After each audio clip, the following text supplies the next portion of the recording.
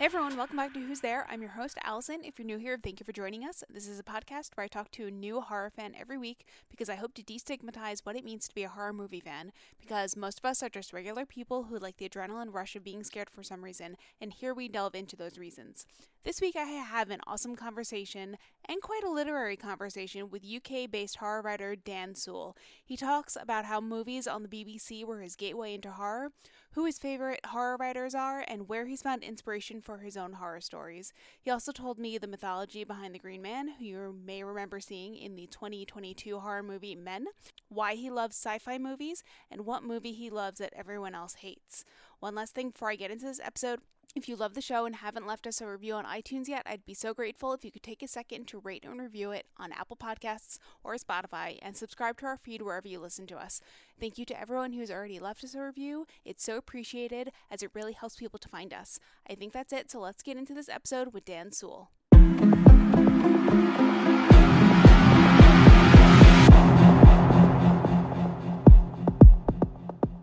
Hey Daniel, how are you? Hi, thanks for having me, Alison. Great to be here. Oh, thank you for being here. I'm so excited. Do you want to start by telling everyone a little bit about yourself, where you're from, etc.?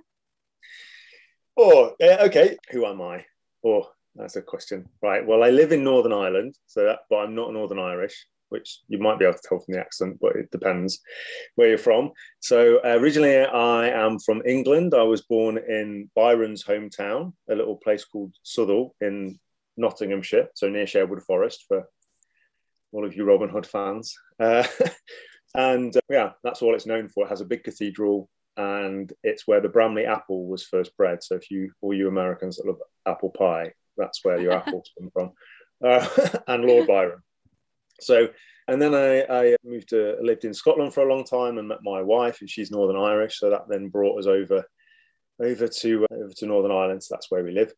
And what else about me? I don't know. I'm an indie horror author, sort of an academic. I used to be a university, what you would call professor or associate professor, but I kind of run a freelance writing training business where I go around Europe teaching PhD students how to write theses and dissertations and research papers and stuff like that. So that keeps me out of trouble.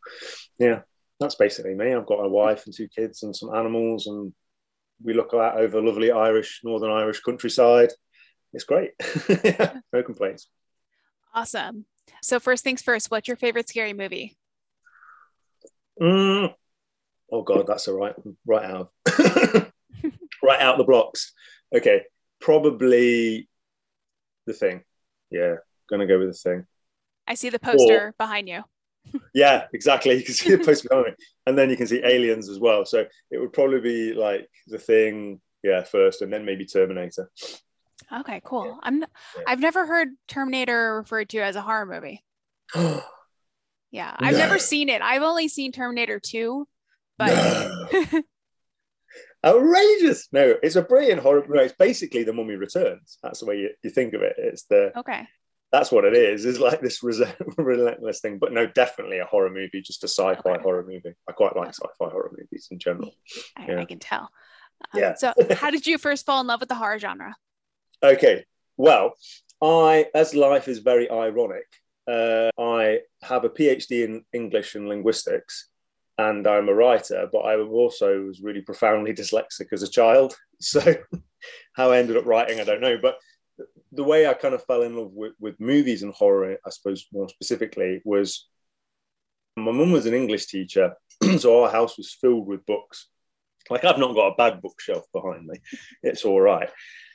But one of my vivid memories is there were just books everywhere. Like, rather than wallpaper, you just had floor to ceiling books, but I couldn't read any of them. Like, I was probably functionally illiterate until I was maybe 12 or so. And then even then it's really difficult. I would fall asleep reading and stuff like that. So TV and movies were really, my way into kind of finding information and like enjoying stories. And that was great. My mum was always brilliant. We always went to the theatre and, we'd go and watch Shakespeare and things like that, because she would be teaching it or whatever. And we talk about movies and films, and we talk about plays and books all the time. But that wasn't how I could access it through that. So I had to go through the TV. And that, and I'm a kind of VHS generation kid. So that having the old, well, it would have been Blockbuster or something like, it wasn't called Blockbuster where I lived, but we had our little VHS store in the town, and I would go down there. And actually recently I went home a few years ago, and I hadn't been home, like my hometown, for about 15 years or something, maybe 20 years. The shop has changed hands many times. And the last time I walked past it, they'd ripped off the old frontage, and it was back to being the old video store that it was 20 years ago. Like it had traveled back in time. It was really freaky. So anyway, you'd go down on a Friday night and you'd pick out your 3 movies that you would take, and you'd have to get them back by, 9 o'clock on a Sunday evening or whatever. So that was part of it. And then I suppose like I'd watch lots of different movies, just anything. I realized later, a bit of a movie nerd as a kid, but I was just, loved movies, so I'd go and watch them. And then I would watch a lot of late night Godzilla movies because that's what was being shown in the UK.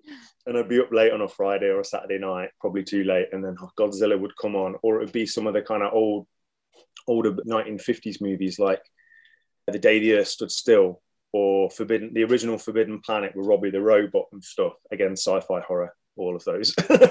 And Invasion of the Body Snatchers. And then there's a channel in the UK called Channel 4, which is a bit like, you guys will know the BBC. It's a bit like the BBC. It's kind of partly publicly funded, and they fund a lot of great movies, things like 28 Days Later and all kinds of movies like that. But they would do this brilliant thing on a Friday night called Movie Drone with this movie critic called Alex something or other. I can't remember his name. But he did this brilliant series, and it had Terminator. It had, I think, Alien, and it had Repo Man. I don't know if you've seen Repo Man. That's an old American, really good horror movie. Again, it's a sci-fi horror movie. And what else did he have on it? Oh, like, things like Screamers. God, that's an old movie. It's a sci-fi horror movie. And Scanners, like John Carpenter movies, The Thing, The Fly. Oh, they were all on it. And he would do these brilliant intros telling you about how, they weren't just horror movies. They were really important movies because of, whether the cinematography or the story or whether the metaphor for something. So it was also kind of an introduction, and through Movie Drone, of how, it was pop culture, but it was also important pop culture, which I don't know, it spoke to me anyway, and I thought they were cool. And then they'd start showing them and you just get pulled into the movie. So it's great. Very cool. I have not seen Scanners, but is that the one where the head explodes? Yeah. Yeah, I've seen that clip, but I haven't seen the whole movie. Yeah. So why do you think that people who seem perfectly sane love the horror genre? Yeah. Well, I think it gets a bad rap. Horror used to be much more, I don't know, socially acceptable in the 70s, in the 80s, probably the 60s as well. I suppose there starts to be a bit more of a social conservative turn in the UK and in America, generally in the 80s. And then things start falling out by the time you get to the 90s. So that might be, so I don't know why are we weird? I don't think we are. Like, if you compare it to another genre, like, why do people like romance? I don't know, probably because they like to feel, and that's the particular emotion that they want to explore a lot, is like, it's going to be a happily ever after. And that's not a bad thing. I suppose in horror, we go straight for the raw emotion. There can be subtlety, but it's pretty blatant at the end. So everything is high stakes in horror, and really good. It's such a spectrum, but everything from splatterpunk, if that's your bag, is a much more visceral feel, right the way through to something that's just going to be like, a kind of character piece, which, I would argue Aliens is a much better character piece than Alien, because there's actual like growth in Aliens. Yeah, if you get me started on that, I'll start breaking down the movie. But basically Ellen doesn't change in the first movie. She's right at the start and she's right at the end. Mm-hmm. Whereas like in Aliens, obviously she goes on a character arc. So horror, I think, it's a great canvas. I mean, Mick Garris says that horror is the one that's most explicitly based in metaphor. So we're quite at home with the idea that the monster is a personification of something that is very difficult to look at straight on, right? So that's why, I don't know, people love George Romero's movies, because you can see them as like, a comment on American racism at the time, right?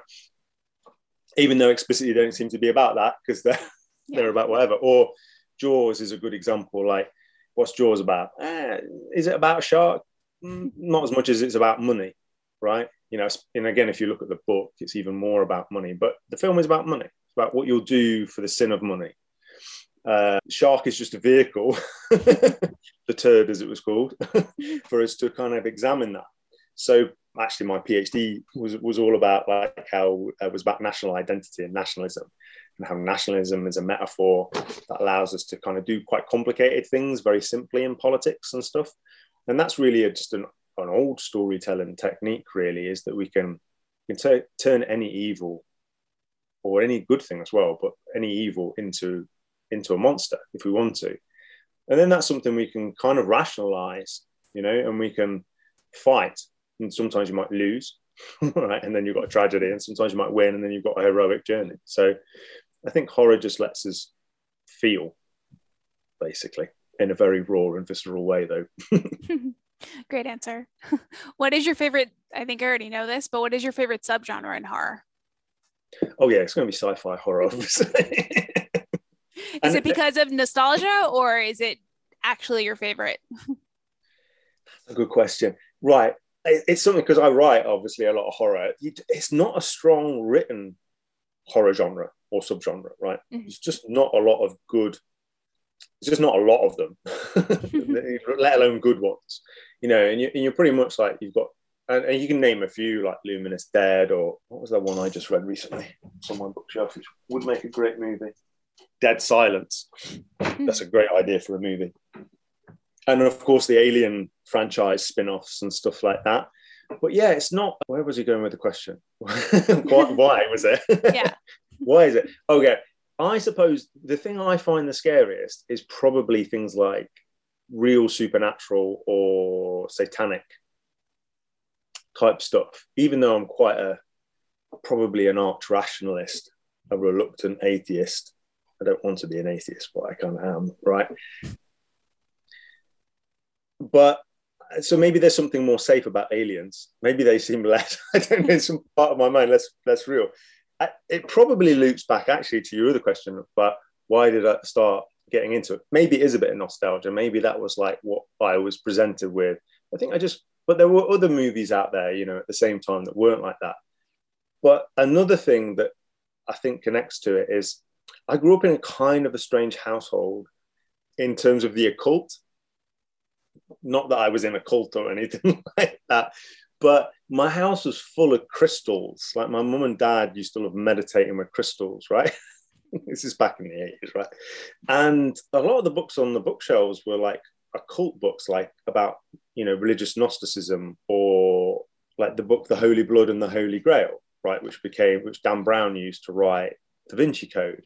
So when that movie came out, and everyone was like, oh, this great idea of this like Christian conspiracy theory. I was like, doesn't everyone know about that? Like, I'd grown up on stories about Christian conspiracy theories, and my mom, you know, had like exorcised ghosts from a house, and my dad was a spiritual healer with his hands and stuff like that. So at the time, it didn't seem strange. Yeah. But looking back on it, it was a place where, oh yeah, there are ghosts, and there's like, you know, wider, more spiritual powers, and there are ley lines, and as a kid you go, oh, okay, that's quite scary.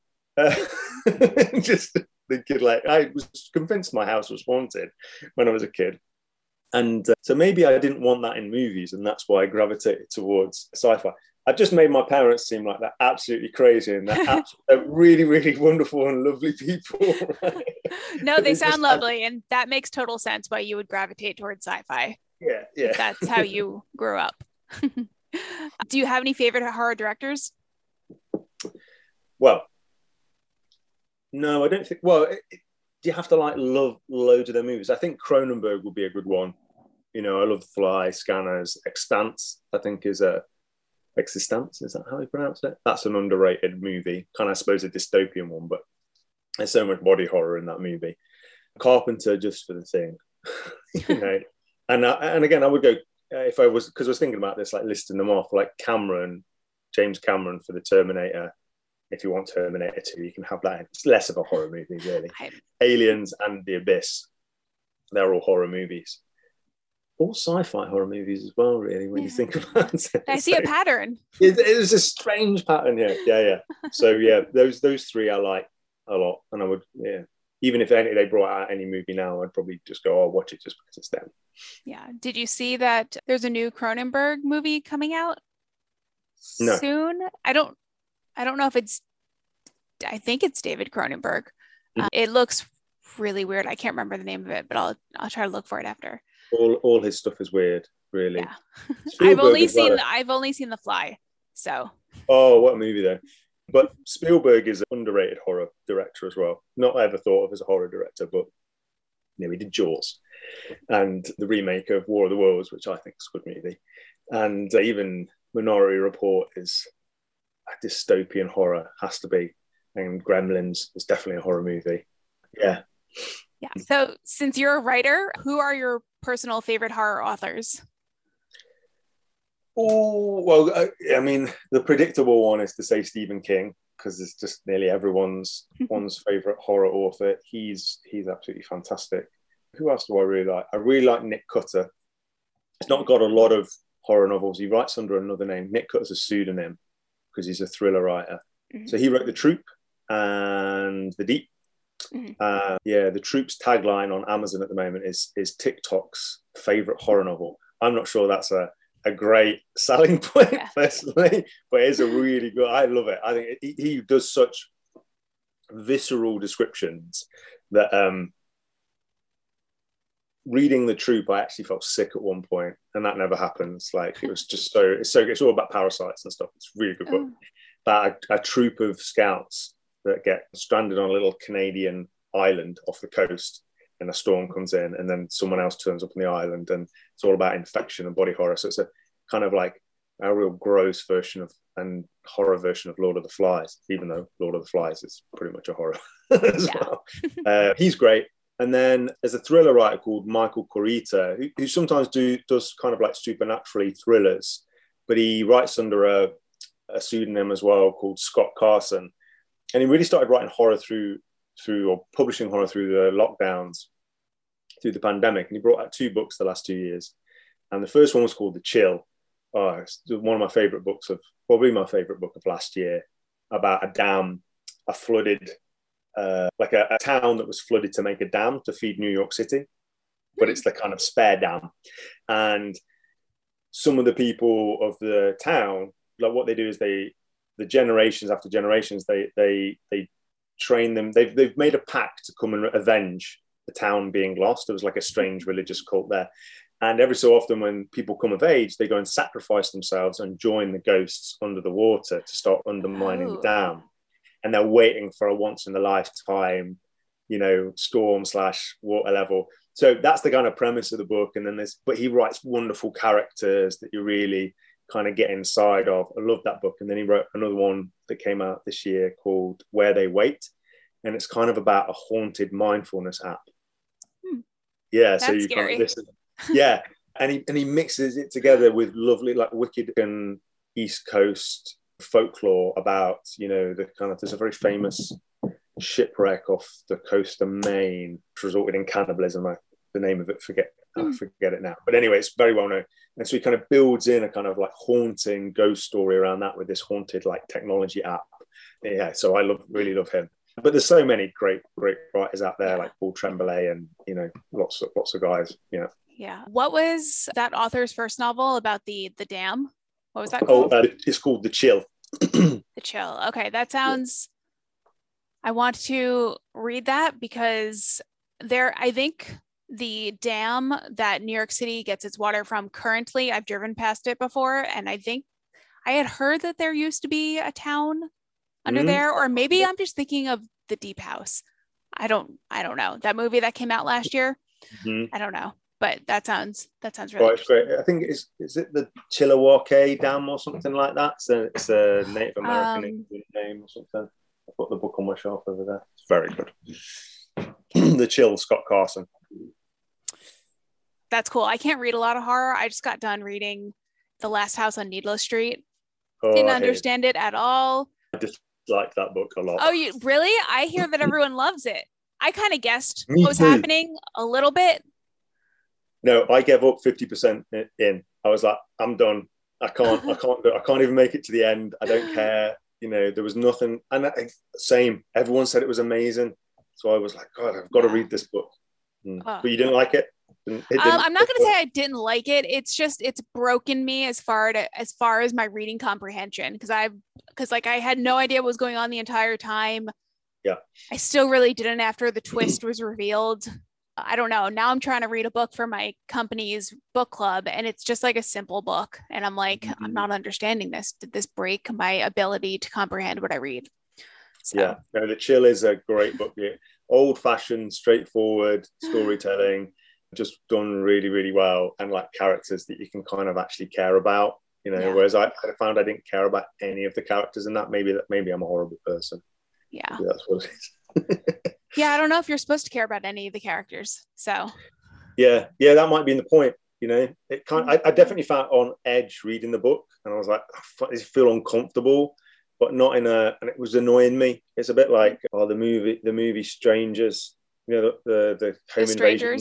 Yeah. I hated that movie. It just tweaked every like fight response I have. I was like, why are they doing nothing? Yeah. Like, and how has no one got a gun or anything? Like, there's knives on the side. Why aren't you doing something like this?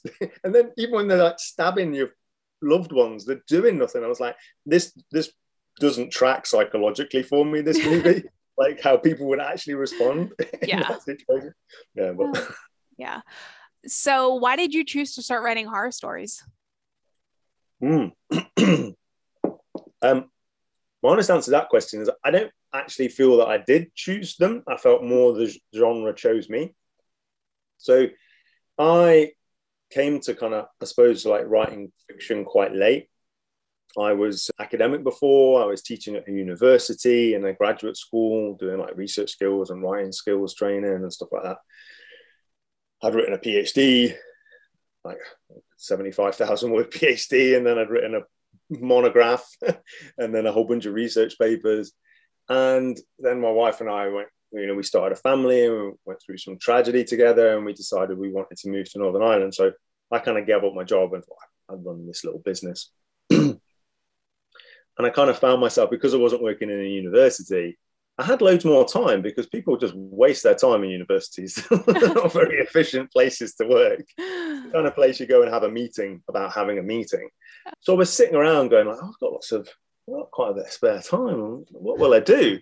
And I thought, I've always wanted to write a novel. Like I've tried a couple of times and done that classic thing where people write a couple of chapters and they go, I have no idea what I'm doing, right? And just stopped. And then this time I thought, well, Dan, you do have a PhD in linguistics, so maybe you should use those skills that you've acquired, because it was all text analysis and how speeches work and how, but a lot of it was actually about storytelling, right? It's all about like political storytelling. And I thought, you've just spent like 3.5, 4 years, or more of that, the last 5, 6 years of your life researching how people naturally tell stories, right? Why don't you just do that for like, writing a book or writing, short stories? So I started to kind of just look at, how you would write any kind of short story. Look at like Jack London's How to Write, How to Build a Fire, or look at like a Stephen King short story or something like that, and just started breaking them down. I thought, I'd just start writing, just ideas, whatever. And I wrote lots of things. But what happened was I just started to write a lot more things that when they were getting published in horror magazines and they were paying me for it. And I was like, maybe I write horror. I didn't even realize. But to the point, right, where I wrote a story called Plight of the Valkyrie. And it was originally published in Devolution Z magazine, which is now defunct, sadly. It was a cool little magazine, a Canadian one. And they paid me money for it. And it was about how Death wanted to retire. And how would and it was part of a guild, wasn't just one Death. And so when they looked for a particular type of person to replace themselves. But it's a very tricky decision to make, because if you get the wrong person, you're giving them the power over life and death. Anyway, it was a fairly dark story, and to my surprise, it got published in a horror magazine. And I thought, maybe I do write horror, because like most of my stories seem to be a bit like this and quite dark. And and so I just kind of gravitated towards it like that. To be honest, I was like, oh, okay, this is where I feel happiest. I've written literary fiction and a bit of sci-fi, dystopian stuff. I've written some kids novels, which I've never got published, which were more kind of just kids fantasy. One was about a boy that had superpowers, discovered he had superpowers at about age 12 as he starts to come into puberty. But his power is that he has superpowered flatulence, and each each different power is linked to a different emotion, right? And yeah, anyway, it was very silly, and but it was deep emotional pathos involved, but it never got published. Not surprisingly, that sounds fun. I had fun.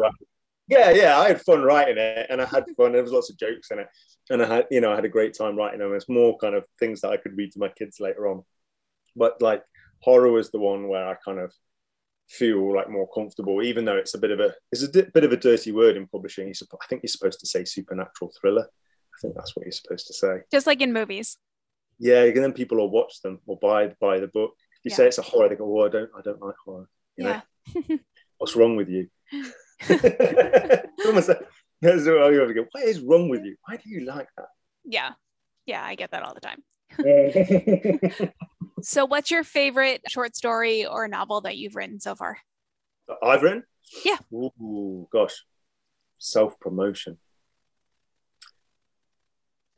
Probably if it was a novel, I'd maybe go for one called Witch Hopper, which is actually based in my hometown, and it's all about English folklore or elements of English folklore, like Wicca, the Green Man. Obviously, I grew up near Sherwood Forest, so this idea that there's quite a strong idea in English kind of folklore of the wild wood. See it in Wind of the Willows and everything like that, and obviously in things like Robin Hood as well. So the idea of the wild wood of being quite a magical place and being, where a kind of a lot of the heart of English folklore lies, and the Green Man.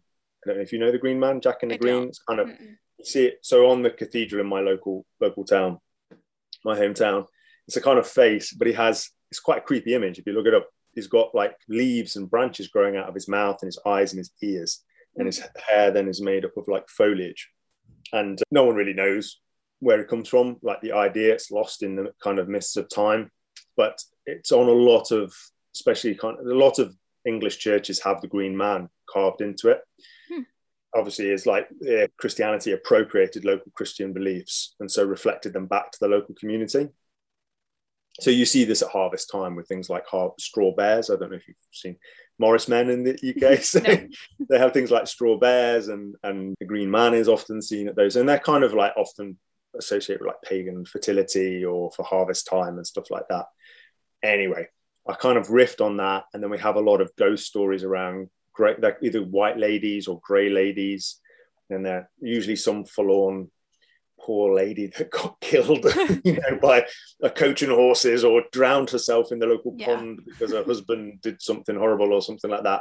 And I kind of liked that idea, but I thought, what if the spirit ended up being a malevolent spirit instead of this kind of forlorn, hand on the back of the head thing? So yeah, it's my kind of kids on bikes, coming of age kind of story, and it has a father and son at its heart, like dysfunctional family trying to mend their ways, but the father and son get cursed by the witch hopper. So she's this vengeful spirit that if you see her, basically you've got very short time to live. Everyone who sees her then dies very quickly, and the children of the village sing and have a game like Blind Man's Bluff, or What's the Time, Mr. Wolf. So one of the children pretends to be the witch hopper and sings this nursery rhyme as the children try and creep up on her. And if they spin around and make eye contact, then you're dead and you're out of the game, and they all scream and ah. So it's based on that kind of idea of them getting cursed and then trying to get uncursed. And it's a big kind of epic-y kind of, but based in a small town. And yeah, so that would be the one I would go for if anyone's interested. Oh yeah, that sounds really interesting.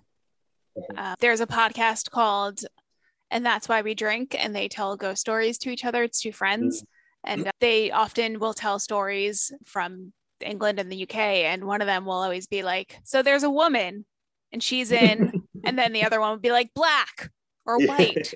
Yeah. Yeah. Yeah, exactly. Yeah. It's always the way. Yeah. There was always some poor forlorn young lady Yeah. that died in some unfortunate manner or got bricked up in a wall of a castle or something like that. Very gothic. Yeah. I love gothic horror, so Yeah. it's right up my alley. Yeah. If anyone's looking for something shorter, then a short story I really love is called Hope is a Rusty Knife. And it's kind of, again, a ghost story, but I wrote it when Aleppo was being bombed. And so it's kind of it's a family trying to flee the war in Syria and get across the border. And so it's about their journey out. And I had a student of mine, a Muslim student of mine, help me with the Arabic and stuff, because there's little bits of Arabic translations and stuff like that. Yeah. So anyway, it's I hope it's one of my more beautiful stories, I think, but it's not that it's necessarily happy ending. Yeah. Oh, very cool. So you live in Ireland, and there are a lot of very old buildings and haunted sites. Have you been to any of them? Oh, well, it's a funny thing. I live in the north, so that's still part of the UK. And the funny thing about the north is actually, historically, I suppose from an American point of view, there are a lot of old buildings in Ireland, but from an English point of view or a British point of view, there actually aren't that many, because of the way the country was ravished by the English, basically, and the plantation system that was set up. So that, especially in the north, like Scottish Protestants were brought over to run the plantations and displacing a lot of the Catholic communities and stuff like that and usurping them.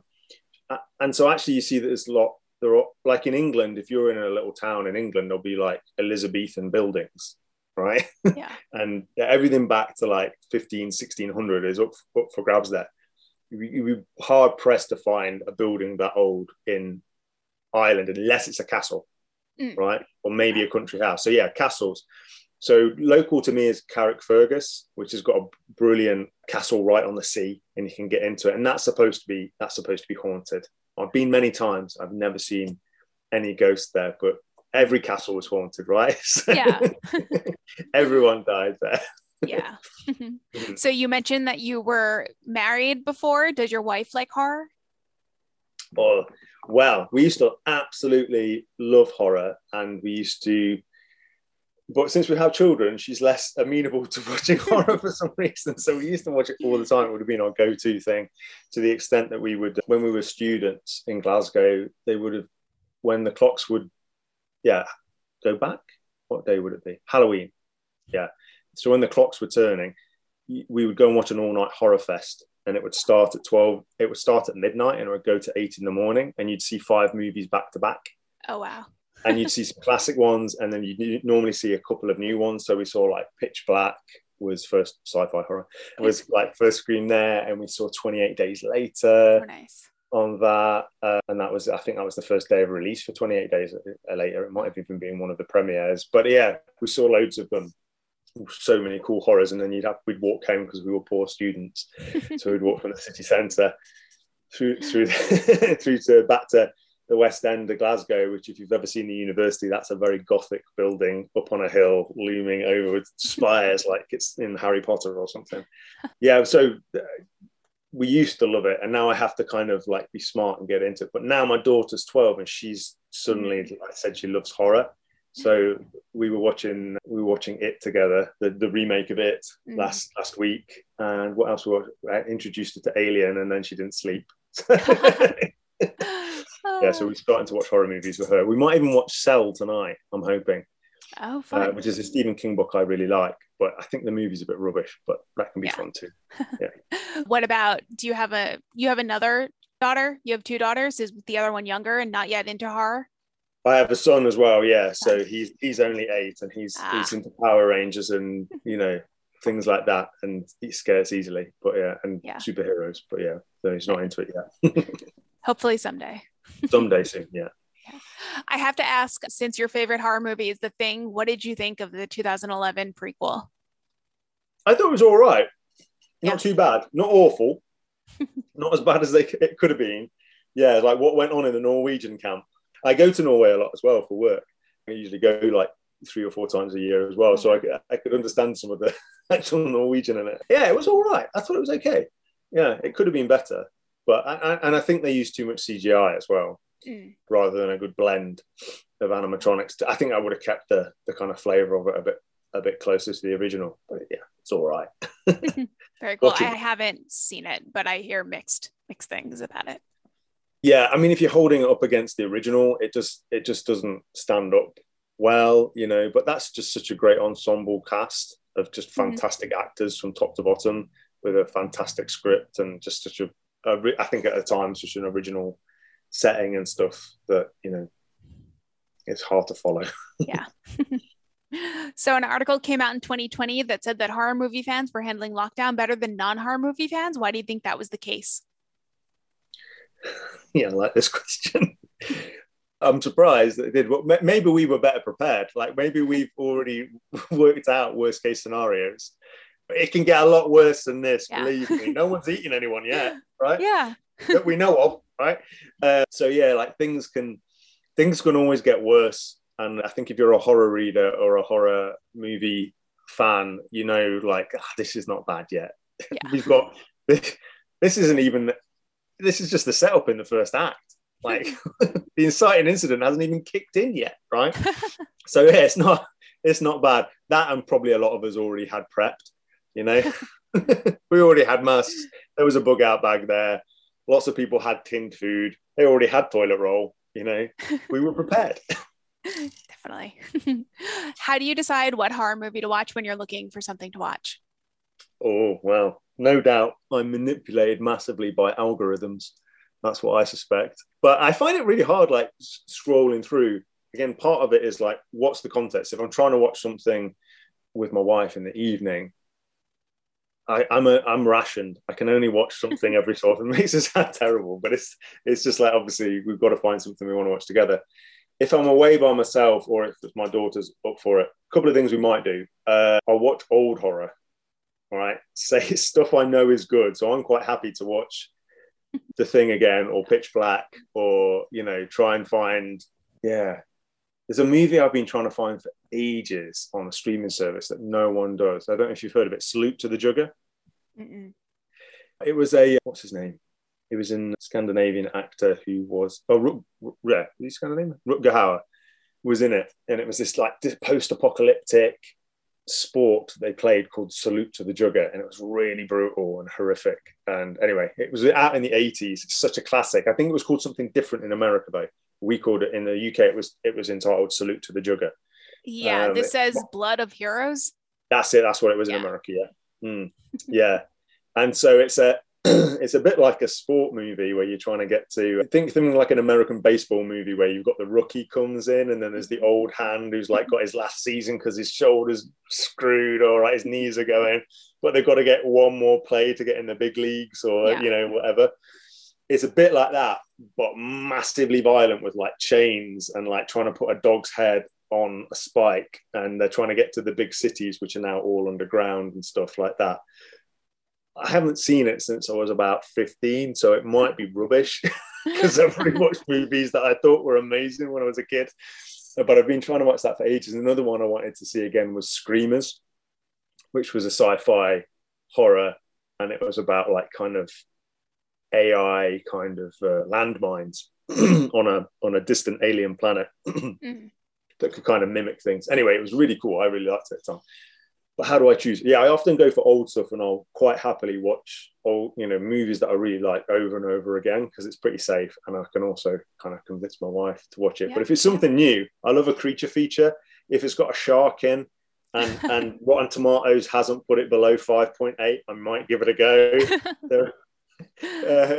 I was actually like scanning through my phone this morning, and there was another shark movie that looked absolutely preposterous, and it was called, what was it called?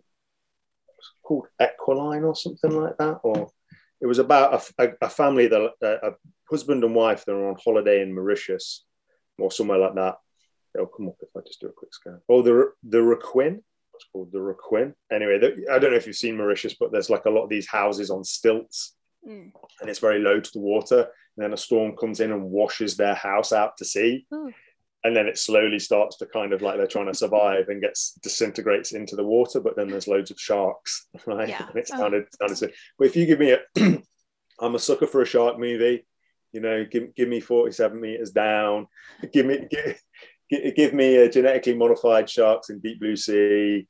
You know, what else? Oh, crocodile movies. I'm a sucker for crocodile movies. I think it's an underrated subgenre. You know, so you've got Crawl and Rogue and Lake Placid and Blackwater. Oh, I love that. I love that little subgenre. But if I'm going for something new, I will go for a creature feature. Yeah, and if it was a sci-fi horror, you know I'm there. Nice. I really liked Crawl when I thought it was good. Yeah, it was really good. Yeah. I love the idea. Florida's flooding and there's gators everywhere. Like, what's not to like about this movie? Did you see Rogue?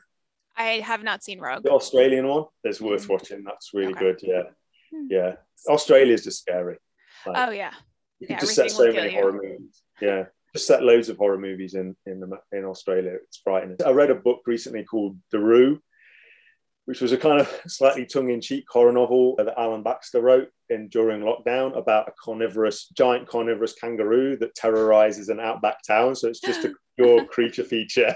And it just grows like people getting ripped apart by this giant kangaroo and like kicked to pieces. And it's fantastic. It was so silly, and it was full of Australian slang, and Australians have just such great slang and put downs and like phrases for things, and he put a glossary at the back for everybody so that they could understand what different things were, because and a lot of like the kind of horror writers and the horror community were named as characters cool. That. So like Sadie Hartman, who's like mother of horror, she's very kind of big reader and promotes work and stuff, and so she's in it as a character, and various other characters are in it as well. Authors are in it as characters. So creature features. That's my thing. That's very cool. Are there any horror movies that you won't watch or that you won't watch ever again? I think I mentioned one of them already, which is The Strangers. I absolutely hated that movie. Because it was too scary? No, because it was so annoying. I was just like, why is no one fighting back? Like, there comes a point when, like, you know, doing nothing is far worse than doing anything. The psychology of the movie just didn't track for me. It was so passive that like a home invasion, you know, wouldn't create like quite a catastrophic and very quick response from at least someone in that group. And then like when things start going on, you know, they just weren't scary. I live in Northern Ireland, right, where people actually do things like punishment beatings, right? Not regularly, right? But like if you live in certain parts of cities like Belfast or Derry, Londonderry, like there are nasty men who'll turn up with balaclavas and, you know, shoot you in the kneecaps or drive a railway spike through your leg, right? And then like, this is a thing called a punishment beating. And this is it's a horror podcast, so I'm sure everyone's okay with this. But there are genuinely really nasty people that will do horrific, violent things. Sounds like a setup for a Liam Neeson thriller, doesn't it? Really, could totally be. And then he comes out of a coma. Yes. And that could be a Jean-Claude Van Damme movie that I'm remembering as well. Anyway, comes out of a coma 5 years later, and then like goes through a whole bunch of paramilitaries or some kind. Anyway, but I was just like, it's just, unless there's like they've got a shotgun or something, you're going to do it, and they're not. They're just standing around with their silly masks on and their knives, looking like hipsters. I'm like, why is no one slapping the hipster with the silly mask on? Like, what are we doing here? There's a chair there, right? There's a stool by your expensive bar. Like, why aren't you picking it up and hitting that dude with a silly mask on? Like, you know, it's like Attack of the Hipsters. So I'm not watching The Strangers again. Hate that movie. This one maybe would get people, because loads of people love this movie and I detest it with an utter passion. Cloverfield. Oh, that's one of my favorites. But why do you hate it? Like, you can argue with me about this. I'm happy. I mean, I hated every single character and couldn't wait for them to die. I wanted them all to die after the first 10 minutes. I was like, is anyone worth saving here? Like, these are all like felt like just pathetic self-entitled like idiots. I was like, I feel no identification with any of these people. Please die quickly for my entertainment. But they didn't. They kept going. I was like, what's the point in this movie? But anyway, go for it. Why should I like Cloverfield? I just really liked it. And the characters are, now that you're saying it, they're not great. But like, I don't know. I like that it was set in New York City. and that there was this thing that they didn't know what was going on, and then these little spider dog things came and they went through the subways, and it's probably just because it's in New York City and I love found footage, so that was cool. I did like the kind of first person found footage kind of element to it. A movie I like that for me did it better was Battle Los Angeles. Again, sci-fi horror, but I suppose Cloverfield is kind of sci-fi horror. I should have been in with that, right? I should have been. Yeah, you should love that. It's Godzilla. That's probably why I watched it. I was like, this is a home run. Like, how can this fail? And yet it did. But Battle Los Angeles, I really liked, probably because it had lots of guns in, and there was lots of running battles through the streets and stuff like that. I really liked that element of it. I thought it was really, really good. Yeah, so Cloverfield, I don't like, and I know that's one that loads of people love. It always comes up on like, oh yeah, Cloverfield's amazing. I love that. Again, maybe controversially, I don't like the Saw franchise. I enjoyed the first one. I saw that at an all-night horror fest with my wife as well, and I think it was the first time it was released. And I thought, oh, I quite like this idea. It's a little bit over the top with the violence, but I get it. There was a point to it. It was catharsism on steroids. That's fine.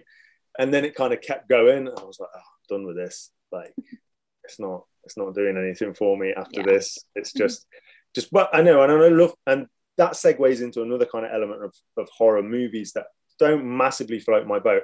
I love excessive gore in the context of comedy horror, right? I think it works really, really well. You know, give me a guy getting ripped to bits in a pub window in Shaun of the Dead, and I'm absolutely with you. But Rob Zombie movies, just aesthetically, I don't like them, and I know people love Rob Zombie. And I love it. Well, no, it's not just the aesthetic; it's the aesthetic of violence in them. I like how he films it, like the cinematography in it, the lighting, the color palette. His movies look, not surprisingly, obviously, like music videos, right? And they're kind of hyperbolic.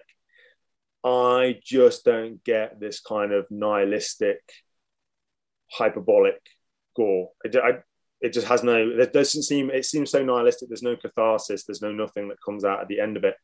I suspect that's the point, but that doesn't, and that's fine. It just doesn't float my boat as a kind of thing. Like, again, like I kind of like a certain degree of authenticity in my violence. And I have, see stuff up here. I have 3 black belts, so like I kind of train all the time in forms of combat and things. And I just find it like it's just so disassociated with actually the psychological kind of reality of committing violence and having violence committed to you. Not that the participants aren't like actually genuinely traumatized and stuff, but then there doesn't seem any point to it. There's no, like I said, there's no catharsis. There seems to be no redemption ever. Like, but maybe I'm wrong. Like, I could watch more Rob Zombie and maybe I'll be converted, but that would be my. Would you like Rob Zombie? I've never seen his movies, so yeah, I don't know. Yeah, he's a cool dude. Like, I love listening to him on interviews. I could listen to him all day long. He sounds like a fascinating dude. But whenever I always go, I'll try another Rob Zombie movie. Right, I'll try another one. It'd be good. And then I'm always like, oh god, my foot's tapping, and I'm like, I'm not digging this. When's it over? Like, but take horses for courses, isn't it? Have you ever had any noteworthy experiences seeing a horror movie in theaters? Oh yeah. So the first time when we watched 28 Days Later on one of these all-night horror fests, well, one, we saw Pitch Black there. That was incredible. Like, that's, again, that could be one of my favorite movies. I think Pitch Black is just a brilliant script. It's a great concept. It's wonderfully executed. Everything from the characters through to the cinematography on that, the color palette they used in it, where it's all washed out and drained, and then great character arcs in it as well, and not like an obvious ending, like totally like bittersweet ending. Loved it. But we watched 28 Days Later, which is just got to be one of the greatest zombie movies I love it. ever made, right? And that finished at 8:00 in the morning on a Sunday morning, so we hadn't slept, and we walk out, and then the streets are empty because it's 8 in the morning on Sunday, and the clocks have just changed. And so my wife and I then have a 40-minute walk across the city through absolutely empty streets, having just watched 28 Days Later, where the start of the movie obviously is. dude wakes up and walks out in the empty streets of London, and there's nothing there except a few streets along. Then zombies start coming out after him, and they're fast zombies. They're scary zombies, right? Yeah. So that was cool. We always talk about that. Yeah. That's super and cool. another one. Oh, not in theatres. This, you might come to this later, but we were living in Glasgow when World War Z was being filmed. And so they used Glasgow city centre as a proxy for Philadelphia, because the central square looks kind of similar, and a lot of this kind of surrounding buildings.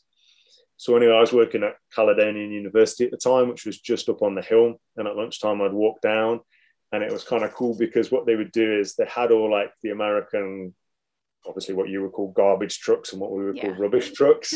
And then we'd have the yellow taxis and like big American Chryslers that we don't get over here and all that kind of stuff. And they'd all be beaten up and flipped over. And what they do is they'd move them to the side. So it's Hollywood came to town, right? Yeah.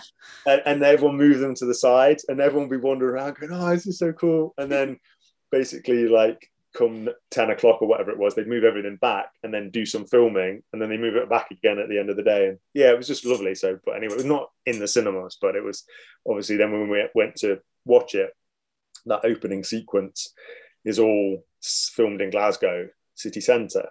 And so we were like, oh, that's the City Hall, and that's where Pret a Manger is, and that's where like, you know, that bar is and stuff like that.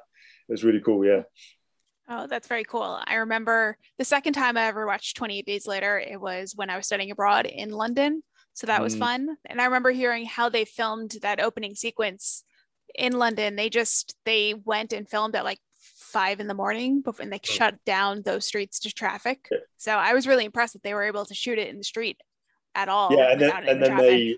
I think they had to airbrush out like quite a lot of little people in the background and like trains moving and stuff like that. Yeah, I know, it's really cool. I love that movie. Yeah, Danny Doyle, he's such a fantastic director. Yeah. What has been your favorite horror movie that you've seen so far in 2022? Oh, you see, you sent me this question beforehand, and then I thought, have I seen a movie, mate, that came out in 2022? And I realised, because we're not that far in, I suppose. Are we, May? 4 months. So I was scrolling through what I'd watched, and I was like, I've watched nothing but old movies. Okay, so what's your favorite movie overall that you've watched in 2022 so far? Gosh, now I have to remember what I've watched. What have I enjoyed so far? I really disliked the first part of it, and we quite enjoyed the second part, but they were by no means good movies. Oh, I've got something negative to say about Fear Street. Okay. Did you watch Fear Street? Yes. Okay, cool. I really enjoyed the first two parts. Did you enjoy the I did. Did you like the third one? It was interesting. It was okay. Right, yeah. I couldn't finish watching the third one because the Irish accents were so terrible. Oh. Like, it was just like, it was like my English uncle, who has a terrible Irish accent, was employed as the dialect coach. And I was like, you've done all this effort, and you've like interwoven these different timelines. We've body swapped into the past, and no one can produce an Irish accent worth their salt, right? And I was like, come on. So it was really like irksome because they were so far off the money with something. Not one of them, not a single one of them had one. It was like watching a Lucky Charms advert, right? You know, like, this is quite racist, like in a way, like really offensive. Like if this was set somewhere else, like people would be really offended, right? So I thought they were in England though, or it was set in America, but English settlers. Is that not the case? No, I thought they were Irish. So definitely with names like Serafino and stuff. I thought they were Irish settlers in like that kind of early kind of settlers. They could have been. They could have been English. If they were English, their crime is even worse, right? Right, and I'm definitely offended. Right? If that was your attempt at an English accent, that's worse than Dick Van Dyke in Mary Poppins, right? You know, hello, Mary Poppins. You know, it's like, please, like, no, you can't do that. Or it was worse than Brad Pitt in The Devil's Own. Like, I don't know. No, if you want to see a bad Irish accent, you've got to see he plays the roguish IRA dissident terrorist, with a real heart, right? It plays quite badly over here. Anyway, terrible accent, but he did sort it out by the time he did Scratch with Madonna's Mr. Madonna. What's the name? Guy Ritchie. Yeah, but he was playing a traveller there, which is slightly different. So maybe go away with it. Okay, so what else have I actually liked this year? What have I rewatched? We watched Alien again a couple of weeks ago, and I have to say, it's still fantastic. And we rewatched Terminator, and I'm trying to get them to rewatch Pitch Black. I'm nothing if not repetitious. Yeah, so those are the only things that spring to mind at the moment. Okay. What horror movie are you most looking forward to seeing in the rest of 2022? Yeah, I want to watch the new Scream. Mm-hmm. I'm into that. I enjoyed them. I enjoyed all the ones the first time and how meta they were. I don't know if you like there was quite a few books came out last year that were about the final girl idea. So there was Grady Hendrix, the final girl support group. Mm-hmm. And then there was Stephen Graham Jones's My Heart is a Chainsaw, which I think they're both nominated for the Stoker Award. Mm. Stephen Graham Jones is probably going to win it, I would think. Yeah. Anyway, but they're both a riff on that idea. And then there's another book called Final Girl that came out a few years ago. But Scream did it back in whenever it was, the early noughties, I thought. And they did the whole meta discussion. And so it kind of felt like we did a whole load of meta-narrative stuff in the 90s and the late 90s, early noughties. It was all about being meta. And then we were doing it again, and it was being branded as though it's being, this is really original. And then I kind of looked at it and went, well, to be honest, right, yeah, we had all the kind of final girl slasher movies and all its kind of patriarchal tropes that were a bit thin even when they were being done in the 70s. But basically, Ridley Scott and James Cameron and kind of exploded that, right? Because Ellen Ripley is not a kind of, oh, please save me, like some horrible phallic man is coming after me and killing me, and like the end of Halloween, you need a man to save you anyway. Ellen Ripley doesn't need anyone to save her. She's the smartest, strongest, most principled person on the crew, right? In both movies, right? And then Sarah Connor is like the savior of all humankind, right? In Terminator. Yeah. You have to watch that movie, right? So she goes, and it's a great character. She goes from being like, she starts off this kind of like quiet, timid, 20-something girl trying to make her way in LA, and she's not very assertive, and she's lovely and sweet. And then this relentless monsters robot is going to try and kill her, right? And so she has to go through this transformation and kill her for something she hasn't even done yet, right? Yeah. Excuse me. So I kind of felt like they'd exploded that a long time ago, and were like raking over something as if this is original game. Maybe I'm missing something. I like those books. I thought both books were fantastic. Right? So they're really, really good books. Yeah. I just felt like a lot of the chat around them wasn't quite as original. But Scream is funny as well. So I'm really looking forward to Scream coming out, because if they can do anything like near what they did before, that'd be funny. And the Texas Chainsaw Massacre, I want to see. I really want to see Tusks. I know that came out a few years ago, and I've been meaning to watch that movie, and I haven't got to it yet. And then you got that one with what's her name? I'm going to watch that, the Requin, that shark movie. Oh, yeah. I'm going to have to do that. And then there was one with, what's her name, who was in Killing Eve and Grey's Anatomy. What's her name? Do you have Killing Eve in the UK? In the US? I think so. Yeah. I think so. It's British made, but it's what's her name?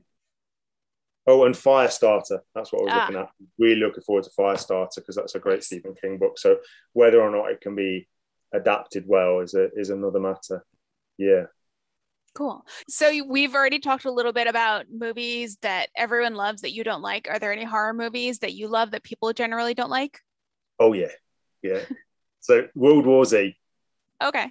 Yeah. I really like that movie. And like, apparently most other people think it's a load of rubbish. It's a load of trash. What do you think of it? Do you like it? I liked it, but I also haven't read the book. I interviewed somebody recently who said that the book was completely different. It was basically a documentary. It's massively different. And I think that's part of the problem, is a lot of like horror literary fans have read the book. I've read the book. It's a great book. It's weird though, right? You could not make a movie out of that book, right? And I don't think anyone would want to watch that movie, right? Because it's what you would call epistolary, right? So it's all like a guy going around doing interviews after the kind of as humanity is kind of getting on top of the zombie apocalypse and stuff. And the thing about Max Brooks as a writer, he's Mel Brooks' son. I don't know if you know that, right? So, but he's like a defense analyst. That's what his day job is. Like, he's a high-level defense analyst. And he's really interested. One of his main preoccupations is how, like, basically no one knows how to do anything. And if our supply chains failed, and if anything, like, threw a spanner in the works, basically got like 3 days of supplies and then society breaks down. Right, and we've got an inkling of that. So he writes books around that, and that's really what World War Z is about. Like, a lot of his zombie stuff is all about that. He's even got a fantastic book that he came with. One of my favorite books of last year. It was called Devolution, and it sounds like a terrible plot, but it's about a group of a little village gets set up in the Pacific Northwest by a tech billionaire. Right, so we're already hating a tech billionaire, right? Because it's an easy way. But what they're doing is this perfect little village, so they can be like all eco and be like, you know, one with nature, and they can do yoga outside, and they can be all the redwoods flying up, and just so great. And then all their supplies are flown in by drone, but they're 50 miles from the main road, right? And so what happens is there's this Mount St. Helens event, and this volcano blows up. And they're outside the blast radius, but everything is cut off, like the supply chains go. So they're isolated. But what the volcano does is displaces a family of Sasquatch whose normal feeding grounds have been affected. And now they've got some dumb humans that they can. So there's this like little village, they're trapped, and they basically have to, you know, defend themselves against these like 8-foot high killer apes that are in the Pacific Northwest. And it sounds completely ludicrous as an idea, and it's like, you can't have a good, you know, Bigfoot story, but it's brilliant. And again, like, all the characters in it, and it's kind of told by someone who's really neurotic at the start, and she's writing a diary to her psychiatrist, who then she like emails it to them, and then they have a Zoom talk about how she's feeling, and, you know, not to reduce someone that's obviously feeling anxious, it's just done so well. And then it goes through this whole thing where, like, they've got to stop being pampered and work out how to survive. So there's even elements of like that kind of character of Mark Watney in the Martian, like, how do I grow potatoes on Mars and survive until they can come back and get me? So like, how do we grow crops? How do we make weapons? How do we survive without electricity? And people have got to find resources that they didn't know how. That would be a brilliant movie. Yeah. That would be a fantastic movie. But what was your original question? Oh, what don't I like? Are there any horror movies that you love that people generally don't like? Yeah, it is definitely World War Z. We had a great chat on Twitter a few weeks ago that you were involved in as well, I believe. And I was going, no, World War Z is great. And then I was like, no, it's not great. It's rubbish. And I was like, don't care. Think it's absolutely fantastic. I think you're blinded by the fact that you love the book and it's not like the book. It's definitely not the book. It's nothing like the book. It's better than the book. There you go. There's some controversy for you. I love Max Brooks. I think he's brilliant. I think he's amazing. I enjoyed the movie far more than I enjoyed the book. And I enjoyed the book. Thought it was good. But it's great. It's a textbook monster movie. Like, everything in terms of, like, in writing circles, you call it speech and praise of the monster, where the doctor on the plane tells you why the virus is so clever. But and all the design of it, like how the Achilles heel is like part of the monster's strength and everything. It's all in there. Nice. Love it. Awesome. If you could remake one horror movie, which one would it be? It wouldn't be one. It would be every Alien movie after number 3. How many are there? Oh, too many. And Ridley Scott's his bloody effort of coming back in and doing it was a travesty of the highest order. Because he played around with the law that's quite well established, and said that he didn't, when he like totally went against things that are in the first and the second movie, and kind of rewrote what was happening and how it was working and stuff like that. So anyway, it's a beautiful movie that he remade, but it's not a good script. But yeah, the first 3 are pretty good. When the third movie came out, I was sad because it didn't kind of have Hicks and Newt and stuff in it. But it's so dark and it's kind of trapped and stuff like that. And again, visually, it's quite good. They were limited by CGI at the time, but it's a good script. So 1, 2, and 3 are good, but 4 is just terrible. It was like a period in Hollywood, I think, like late 90s, and it hadn't quite nailed. I don't know. It was a cash grab. It was really bad, and it didn't work. And they kind of like resurrected Ripley genetically. You know, it was Alien 4 is a particularly terrible movie. Probably worth watching just for that. You know, okay. There's a really gross bit where the alien kind of gets slowly sucked out through a tiny hole into space and kind of gets withered out. That's like the best bit of the movie. And it's not even really the alien. It's like this like Cuban alien height. Anyway, it's not good, but it's funny for that bit. And yeah, the Ridley Scott remakes or the new ones recently have been really bad. So yeah, probably like an Alien 4 would be good. You know, there's loads of Alien books that people have done post tense that they could redo that. Yeah. All right. Well, my last question is, if you had to spend quarantine with one horror villain, who would it be? I love this question. I'm going to say the Gremlins. Oh. Because the green ones, right? Those dudes know how to party, right? And I think like they had a right good time getting smashed in that bar, having a right like, and then they were just all about the fun, jumping in a pool, okay, a bit violent, and again, we've all had friends like that.